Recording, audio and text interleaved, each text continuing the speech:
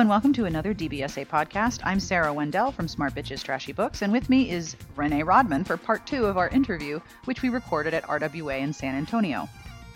We talk about male narrators versus female narrators for romance novels, and we talk about the reviews that she receives as the narrator, a separate review from the rating for the book on many retailers, including Audible. The music that you're listening to was provided by Sassy Outwater, and I will have information at the end of the podcast as to what track this is, but I'm sure you've recognized that this is Pete Bog Berries because Pete Bog Berries. This podcast is brought to you by Intermix, publisher of Flight from Hell, the brand new Otherworld novella from New York Times bestselling author Yasmin Gailnorn. And now, on with the podcast.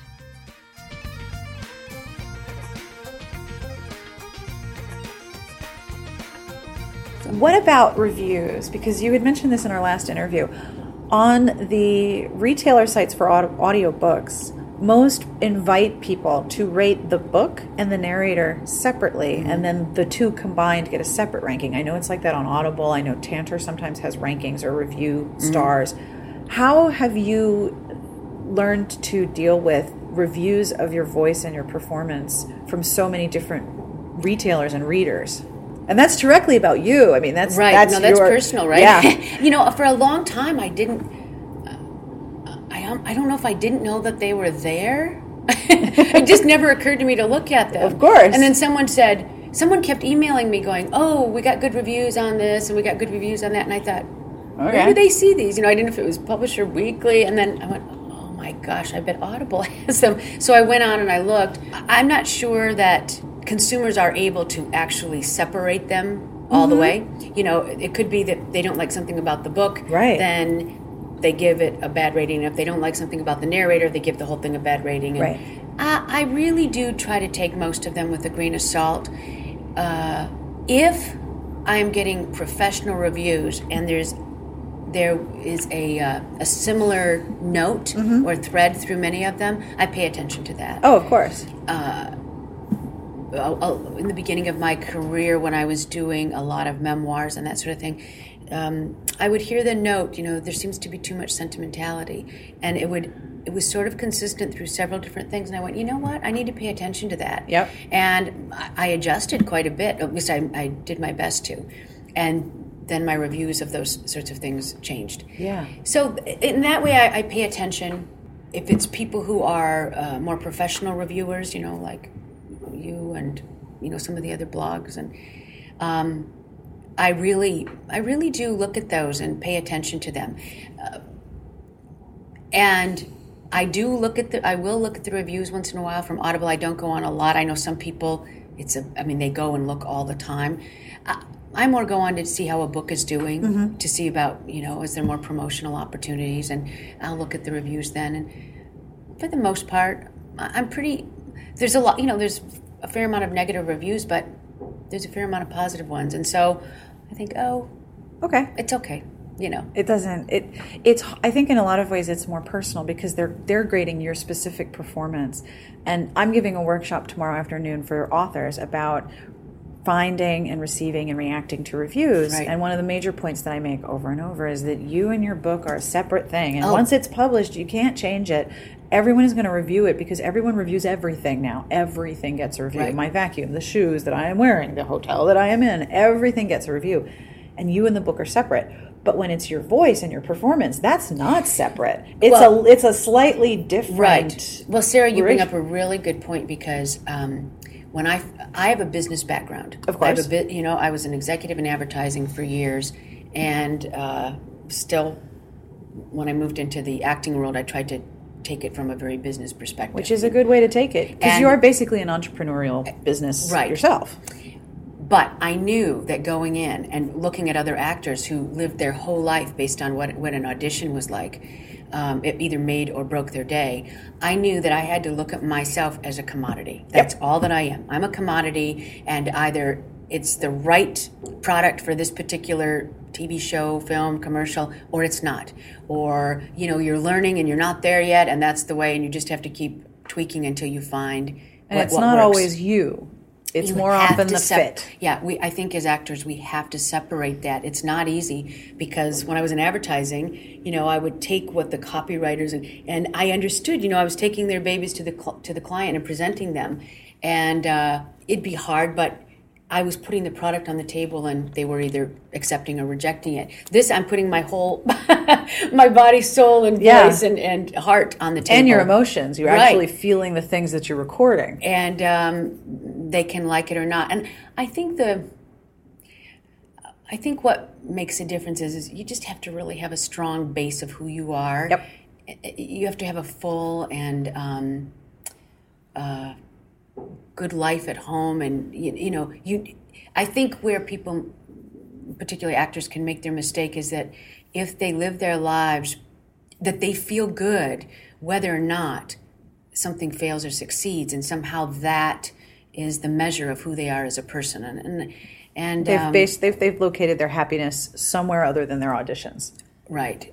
Their happiness and their feeling of well-being are not based on their performance. It's based in, your friends and the family and, the 3-year-old niece that's cuter than a button. And those things are really, and, exercising and enjoying the weather. And so I think all of those things, if you can find a grounded place in all of that, then you're right for going out there and being slaughtered by that. Yeah, you're all right. You're equipped to deal with it because it's not the only place you're basing your self-worth. Right. Wow. So I have one more question. This is a little bit more technical. How do you get jobs? Do you have an agent? Do you have to audition for different things? Do people come to you? Because I know you said that Catherine Coulter had requested you. And I know that in our previous interview, you talked about how the Ilona Andrews series moved to a different production company, and they wanted you to come and follow along and continue to narrate the series. Is that pretty common, or do you have to audition, or do people send you, how do you find more jobs as a narrator? Although I know you're very booked. Right. I will separate the audiobook world from the rest of my entertainment world. So, for example, I have an agent for voiceovers for cartoons and video games and on camera and all of that. I have an agent for all of that. And because I have my own, now I no longer have a home studio. I have a professional commercial recording studio. So I can record all my auditions for the most part for voiceover, send them in to my agents, and they send them out from there. Are you still doing cartoons and video games too? Not right, not so much. I mean, I'll audition for someone I have time. It's been really, the last 6 to 8 months have been impossible, it seems. But would I do them? Absolutely, in a heartbeat. And I hope to get a little more balance in my life in which I have a little more time to submit for those auditions. In audiobooks, I'll go back to what I think I said in our first interview, is that it was a right place, right time, and I was on the cutting edge of when audiobooks were just before they were exploding. So I had the good fortune of getting to know so many different publishers, and that was pretty exciting, and they called. Now, it's not to say I never audition, but a lot of times publishers will say, oh, if Catherine Coulter is listening to voices, sometimes they will just send different samples of different women. Or sometimes they will ask to read a piece of their material. Mm-hmm. And depending on whether or not, if I've got the time in my schedule and it's a project I want to work on, I'm happy to submit an audition. But I think for the most part, I'm just fortunate in that people are aware of my work, and if they think there's a project that I might be right for, they reach out. For example, Blackstone Audio last month reached out and said, would you be interested in auditioning for Tangled? And I I have chills even talking about it now. I'm like, Tangled? No. Tangled? Disney's Tangled? And they said, yes, the audiobook, the junior novelization. I went, yes, I will audition. And it's only a 3-hour book, I think. But, I poured everything I had into that audition. I would have read the whole book for them. And I sent it off, and I said, if they don't like it, I said, I've never said that. I'll give you 4 more auditions for this, if they want it. And they came back and said they loved your voice. You're in. Yes. Recorded. So, in fact, I guess a press release just went out about it, and it just got released a week or so ago. And that's so cool. Oh, it means everything. I've got I mentioned I've got a 3-year-old niece, Noelle, and I've sat with her and watched that movie, and she'll come in the house and she'll say, where is this doll, or where is this, and they're all based on the Tangled movie, and so that I'm going to audition for. I will audition on my head if you want me to. Otherwise, for the most part, I would say most publishers know my work. Now, what's been interesting is as authors become more and more aware of their opportunities and audiobooks and how audiobooks sales are, they're finding out that they sell more published books, that they're wanting more control, they're wanting more choice, and having met several authors here, I didn't come here expecting to meet authors who'd be interested in working with me, but I've had more people come up and say, I'd like your card, and so I think that's going to be another avenue as well, and that's really cool. It is very cool. I had no idea. I think also a lot of older contracts don't specify that the audiobooks stay with the publisher. A lot of time the audiobook rights, if they're not sold, revert back to the author. Right. Depending on the terms of the contract, that could happen very quickly after publication. So as authors are being educated that their backlist, that the previous published books that they have the rights to, that they can self-publish them, they're also learning they have the rights to audiobooks, which they can also produce on their own. And in fact, and I don't remember if we talked about this, but the Ilona Andrews team did a free serial called Clean Sweep. Yeah. And so they released, I think, a chapter every month to their listeners, which was really cool. And then I contacted them and said, listen, if you want to do the audiobook, and so we collaborated, and I think it's one of the few times maybe a #1 New York Times bestseller and Narrator got together and self-published. It wouldn't be all the time, but yeah, we did an audiobook, and I did from soup to nuts. I mean, I have those capabilities anyway and do it for other people. Of course. But it was just neat to meet people here too who said, look, I'm looking into doing some self-publishing, and I've got the access to ACX, and would you be interested in working together? So that's another neat opportunity, and a great opportunity for authors to have control. Yes. Oh, yeah, because the other thing that is happening is more authors are educated in the options for self-publishing. They realize the different things that they will or will not have control over, depending on what options they choose. And some are like, I have no interest in being in charge of my covers. I know nothing about book covers. And some of them are like, I want to do them. I know exactly how I'm going to make them look. Right. So with the audiobook, they have the option to find the voices that they like and start to talk to them. How far out do you book for book production? Are you booked out to like 2016? Well, it doesn't work like that so much, but it's usually at least... I usually have books on the docket 3-4 months in advance. I do know, for example, I know books that I'm recording in 2015 and I think in 2016 already, because I do a fair amount of series. Right. And so we put those on first to make sure that I don't book something else around them. And I don't know how I got the good fortune of doing so many amazing series, from Randy Wainwright to Catherine Coulter, to Catherine and JT, to Ilona Andrews, to Cheryl Crane, and just so many series, and I love every one of them. And so we just make sure that those get put on the docket first. Of course. Is there something that you haven't recorded that you would like to try? Is there a thing that you've noticed that you'd like to do that you haven't done before?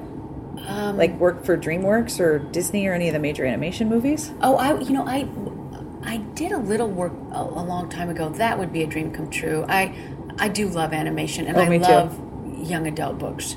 So, I have this little fantasy of doing that hopefully one day that would be on my bucket list if possible. I think Tangled is getting a sequel. It is? I think so. I think that there is talk of Tangled the sequel, or a similar spin-off, or another edition of the Tangled story. Oh, that's cool. Well, they'll listen. Maybe they'll listen to the audiobook. Even a small part, guys. Even just 2 lines, a little walk-on. We call a walk-on, so I would love to do more of that. I have to say that at this point in my career, and I have been so fortunate to do such a wide variety, I love young adult. Yep. I love young adult. In fact, if your boys haven't listened to Laura Ruby. Laura Ruby? Yeah, Laura Ruby, The Wall and the Wing, and The Chaos King, I think they would enjoy those. Ooh. It might be a little older for your 6-year-old. My 6-year-old? Right. You should, down. obviously you listen to it first. But so I love that type of book. I love creating those fantastic out there characters. But I love romance, and I love suspense and thrillers. And so the more of those I can do, the happier I am, because I'm reading what I want. Right. It's what I would read if I were on vacation. So getting to do more of that and with different authors is a dream come true. It would be interesting. Most of the big male suspense authors, for the most part, write male protagonists, and so you have a male narrator. But I think it would be really neat to do one of those. If they ever write a female, I'm going to be knocking on their door. I had a really interesting conversation with someone yesterday at breakfast. We were talking about how, because so many young people have commutes and are listening while they're going to and from work, more and more are discovering romance audiobooks to listen to. And I was talking to someone who had been listening to and from work for years, and she works for a publishing house.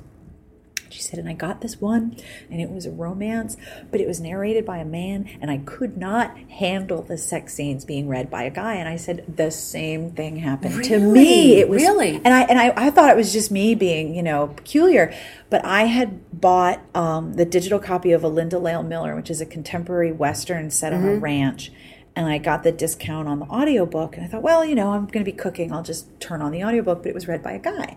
I was fine with the descriptions. I was fine with the dialogue. I was totally down to it. And then they started kissing. And I was like, whoa, no, can't, no, stop, can't. Really? I could not. Can you describe why? It made me feel so uncomfortable to have a man narrating sexual scenes to me. And I was talking with my friend, that I thought it was because I know that when I read, I hear a narrator in my head. I am listening in my head to the book, and it's usually my voice. And I'll start making up voices in my head for the different characters. But I am telling myself the story when I read, and I'm a very quick reader, so I read almost as fast as I talk, and it's like blah, blah, blah, blah.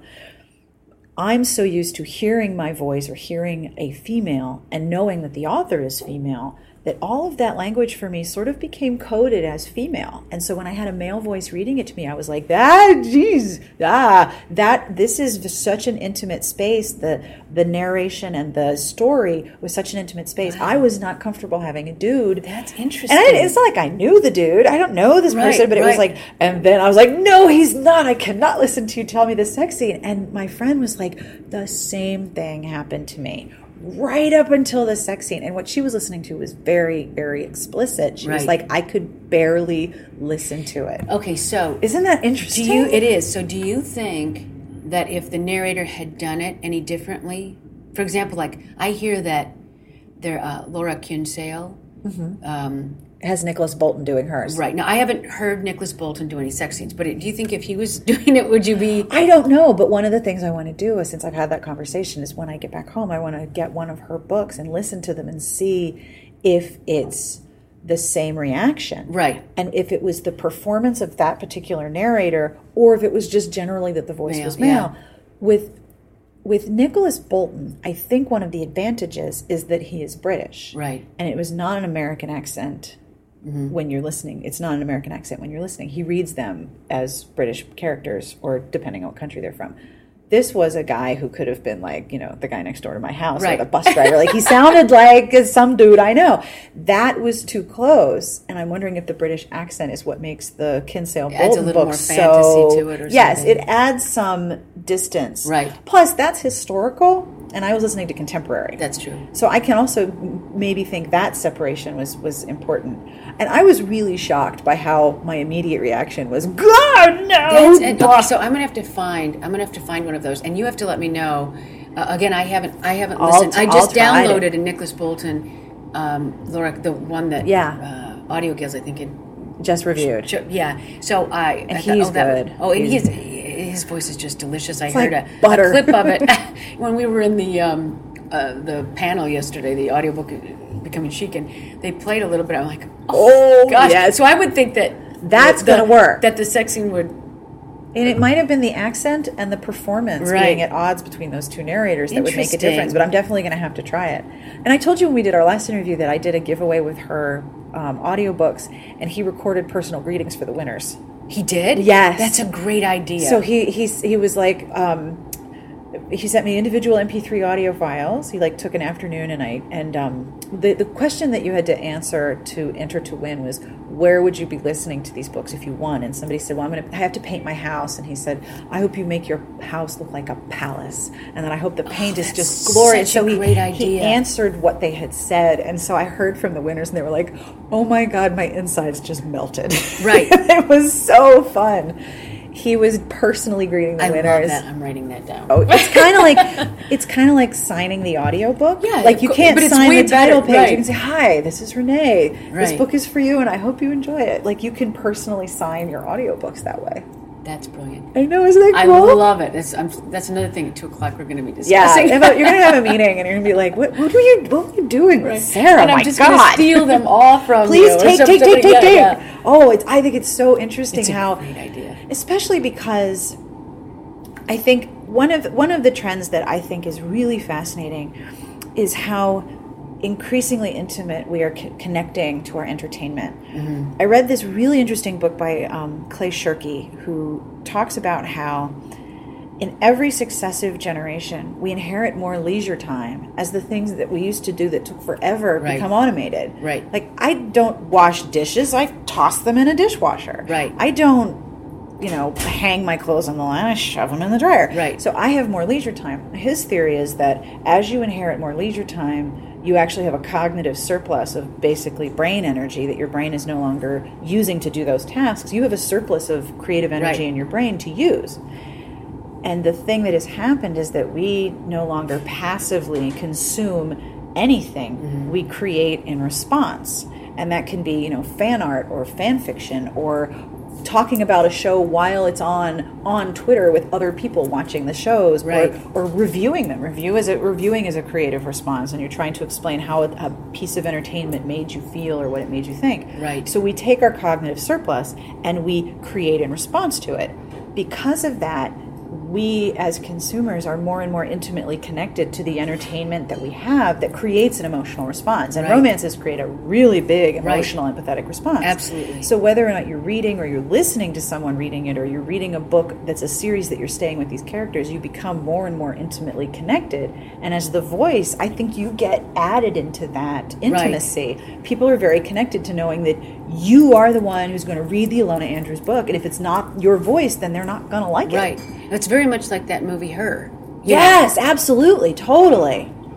I mean, the idea was he had an intimate relationship with a voice. With his voice. And I think people get favorite narrators and they feel as though they've got a relationship because that voice is in their head all the time. Or maybe there's a few of them. They've got a whole community, And, because I know, for me, I'm listening to Joyce Bean right now narrate Where All the Dead Lie by J.T. Ellison, and it's a great book. But I just get in my car and I expect Joyce to be there. Yeah, and I know Joyce. Yeah, but I'm like, oh, why doesn't Joyce come? Go, push the button. But if my car had been changed or something, so. I have that same experience with the podcast. When people are listening to it, they'll say, I tried to enter the conversation. I tried to interrupt and say something to you. Right. And because we've upped the frequency of the podcast to weekly, and I do the intro and the outro, people now recognize me by my voice. When they hear me, they're like, oh, I listen to you all the time. And I'm like, that's great. My kids don't listen to me. Thank you for doing that. I'm pleased that you're listening, because nobody else does in my house. But thank you. Mm-hmm. So what else are you doing while you're here at RWA? More meetings? More meetings.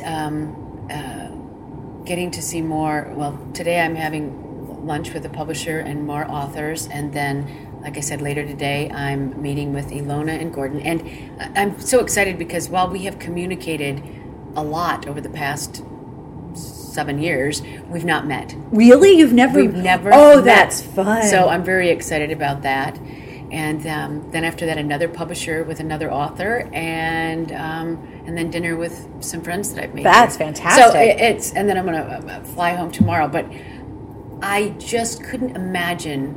I thought I'd have a lot of downtime when I got here and be leisurely. I thought that when we were at the keynote lunch yesterday, and I thought, wow, there are 2,000 really powerful women in this room. Oh yes, and it was just this sea of people, love, and these are women who all love romance, and I thought, wow, what a great place to be. And it's amazing. Like, you'll chill in the lobby and Nora Roberts will be drinking and Right. be like, oh my God, Right. it's Nora Roberts drinking. People get in the elevator with their favorite author and you hear, oh my God. Right. And it's interesting because, you and everybody it seems like everyone you meet, maybe you didn't know, like you might not know their face, and then But start you've talked to them before. Right, and you're like, oh, I know, and, there's all these interesting connections. So it's been an amazing experience. I'm so glad that I came, and I'm quite sure I would come again in the future. Oh, I hope you come back. Yeah. Next year, I think, is in New York. Next year's RWA. There's always a I great think it's reason in to New come York. to New York. Well, I think the bylaws of the organization stipulate that it has to be in New York once every 4 years. Oh, okay. Because that's the industry center of publishing. So I think next year it's in New York, which is awesome because I'm local. But it's great because you get to do all these different events all over the city, and then there's this huge hub of authors in Times Square, and it's really fun. That's good. Well, I also have to say that do you call it a blog? Yeah, it's a blog. Okay, your it's blog definitely is a blog. Amazing. Oh, thank you. You are so well read and so. I don't know how. Meaning, I'm reading books all the time, but I don't know how you do it. I mean, you just you consume them, and it's this voracious appetite. And It is my favorite thing to do. Thank you. And I think that you and people like you are changing the world of not only publishing but audiobooks significantly, and I've had more than one discussion about that while I'm here, is the power that you have, and I think you're using that power for good. And, thank you. And I'm not sure everyone agrees with you, but I appreciate it. No, I really mean that, and I think it's exciting to see where things are going, because not only do we have this really neat medium in which to share all this book information, whether it's audio or published books, but with this whole new audience, that I think is not only reading but listening to audiobooks, they've got all these places now to connect, even though you're halfway across the country, etc. Yep. And it used to be that libraries were the place that people went for these things, and now there's all sorts of options besides libraries. And everyone is their own bookstore. Everyone is their own audio bookstore. No matter where I am, as long as I have a signal, I can get a book or an audiobook or both. Or I can tell people about one and they can buy it right then. I hope you enjoyed the second part of our interview with Renee, and I want to thank her again for sitting down with me for nearly an hour talking about audiobooks. It must be weird to be an audiobook narrator talking about audiobooks all the time. But I also have an interview with her in PDF format that her publicist sent me that I will link to. She was profiled in a magazine in LA, and the little bits of information about audiobooks and about her particular career are really interesting. But I mean, it may just be interesting to me because I'm incurably nosy, but I'll make sure to put it up on the site and link to it. And I have more email because email is awesome. This first email, and we're continuing with recommendations for young readers because, well, basically all of the books have been recommended, and they're all so awesome I have to share them. So don't worry if you are not sure if you're going to remember all of these titles. I always write them down inside the podcast entry and link to different copies so you can find them for yourself. This email is from Killian, and Killian writes, I enjoyed At the Sign of the Sugared Plum by Mary Hooper. In 1665, Hannah leaves her home in the country to join her sister in London and help her run a confectionery shop. What Hannah doesn't know is that the plague has reached London. The descriptions are scary, but not horrific. I have to say, when I read the first sentence, I was like, oh, 1665, she's running a confectionery shop. It's like small town romance historical. And then there was the plague. So no, that's not what that is. Killian also recommends anything by Karen Cushman, but especially Catherine, called Birdie, and The Midwife's Apprentice. Midwife was a Newbery Medal winner and a good read even for adults. Catherine is written in diary form by a young girl living in 1290. Wow, I want to read that. These three are a good intro to historical fiction. I'll be traveling to Denver next year for the Historical Novel Society convention because Karen Cushman will be there. Finally, a plug for a book that hooked me as a young reader into loving science fiction. The Spaceship Under the Apple Tree is good for boys or girls. I read it when I was in second grade. Now I'm 67 and I still remember this book. I still insist, however, that you owe me a podcast interview with R. Lee Smith. Hearing the two of you discussing the last hour of GAN made me so curious, I downloaded a sample, Oh my God, marathon reading on 2 e-readers, switching back and forth as the batteries waned, up until 5:30 in the morning to finish. I was reluctant to buy another of Smith's books for fear it would happen again, but I steeled myself and bought a copy of Heat, hoping I control myself. Keep up the good work, and kudos to Sassy Outwater for the great music. Killian, thank you for the recommendations. These are really cool, and I would not have heard about these books otherwise, especially The Diary of a Girl Living in the Year 1290. I totally want to read that. I don't know Arlie Smith, and I don't think Jane does either, but we will do our best to see if we can arrange an interview. And if you happen to know Arlie Smith and you think that maybe Arlie Smith would be like, yeah, sure, podcast interview, let's do it, email me. It would be awesome. And I'll see what I can do. Thank you for the recommendations, Killian. I have one more email to share, and this one is from Sarita. Dear Sarah and Jane, I know I'm coming late to the young reader recommendation train, but I have one that I've been gifting to all the little girls in my life. It's called Tatterhood and Other Tales by Ethel, and it's edited by Ethel Johnson Phelps. It's a book of folk tales from around the world that features strong female protagonists. I consider it a good pick for little girls going through a Disney princess phase on account of the title character being a magical princess who rides a goat and wipes the ground with trolls. Thanks for being reliably awesome, Sarita. Am I wrong that I totally want a t-shirt of a princess wiping the ground with trolls? Like, I would wear that constantly. That's awesome. Thank you for writing in with that. You guys know all the best recommendations. I swear, this is so great. Should I do one more? Yeah, I should do one more, right? Of course. I'm sure someone in their car was like, yeah. This last one is from Laura. Thanks so much for the podcast. I, too, would heartily recommend Tamora Pierce to anyone, not just young readers. I would like to know that she does deal with some more mature themes, albeit tastefully. Things that popped up in the book include sex and contraception, so responsible sex, yes, and abuse, at least in one book. It may be worth a pre-read before handing them to younger readers if you find those things concerning. If it helps, I read the Tortall series in middle school and felt like it suited my age just fine. In fact, it was the school librarian who recommended the books. These books are comfort reads for me, and I love them so much I usually reread them about once a year. If you're looking to recommend books to older kids, I would check out the Abhornson series. It's long and can drag at points, but overall it's one of my favorites. I also recommend Meg Cabot's YA books flat out. I loved her Princess Diaries series, and I bought them as soon as they were released. Another series I loved when I was younger is the Thoroughbred series. They go on forever. I have over 100 of them and have different authors with varied results. I would say the first 50 or so are pretty good quality, and the first 20 are definitely worth checking out if horses and horse racing are of interest. They have kind of an era where they follow one or two similarly aged girls and then move on to the next generation after the current ones age out, kind of like Menudo, I guess. Carrying on the horse theme, I would also recommend Misty of Chincoteague, My Friend Flicka, and the Phantom Stallion books. Thank you for the podcast. My credit card is feeling well exercised, Laura. Yeah, so is mine at this point. I think I have exercised my credit card to the point where it's going to go and hide far, far away from me. And that is all for this week's podcast. I hope you enjoyed our interview. I'm going to continue with young reader recommendations. I'm also going to be in Australia, so I'm going to start grabbing random Australians and interviewing them, because that's always fun, right? At least it is for me. I mean, they might be a little alarmed by it, but otherwise it's great fun. The music that you're listening to is provided by Sassy Outwater. This is the Peatbog Fairies, and this song is called Owen Anachar. Now, I don't think I pronounced that right, but I've been listening to sound samples, and if you have ever wanted to know how to pronounce things, I found this website called Forvo, Forvo.com, and their tagline is all the words in the world pronounced. So they have all of these words that you can look up, and then people from various parts of the world have recorded themselves saying it. I don't think I'm saying that right, but it's really cool to listen to people try to tell me how to say what to me looks like Nather, and to them is like Nacher or something.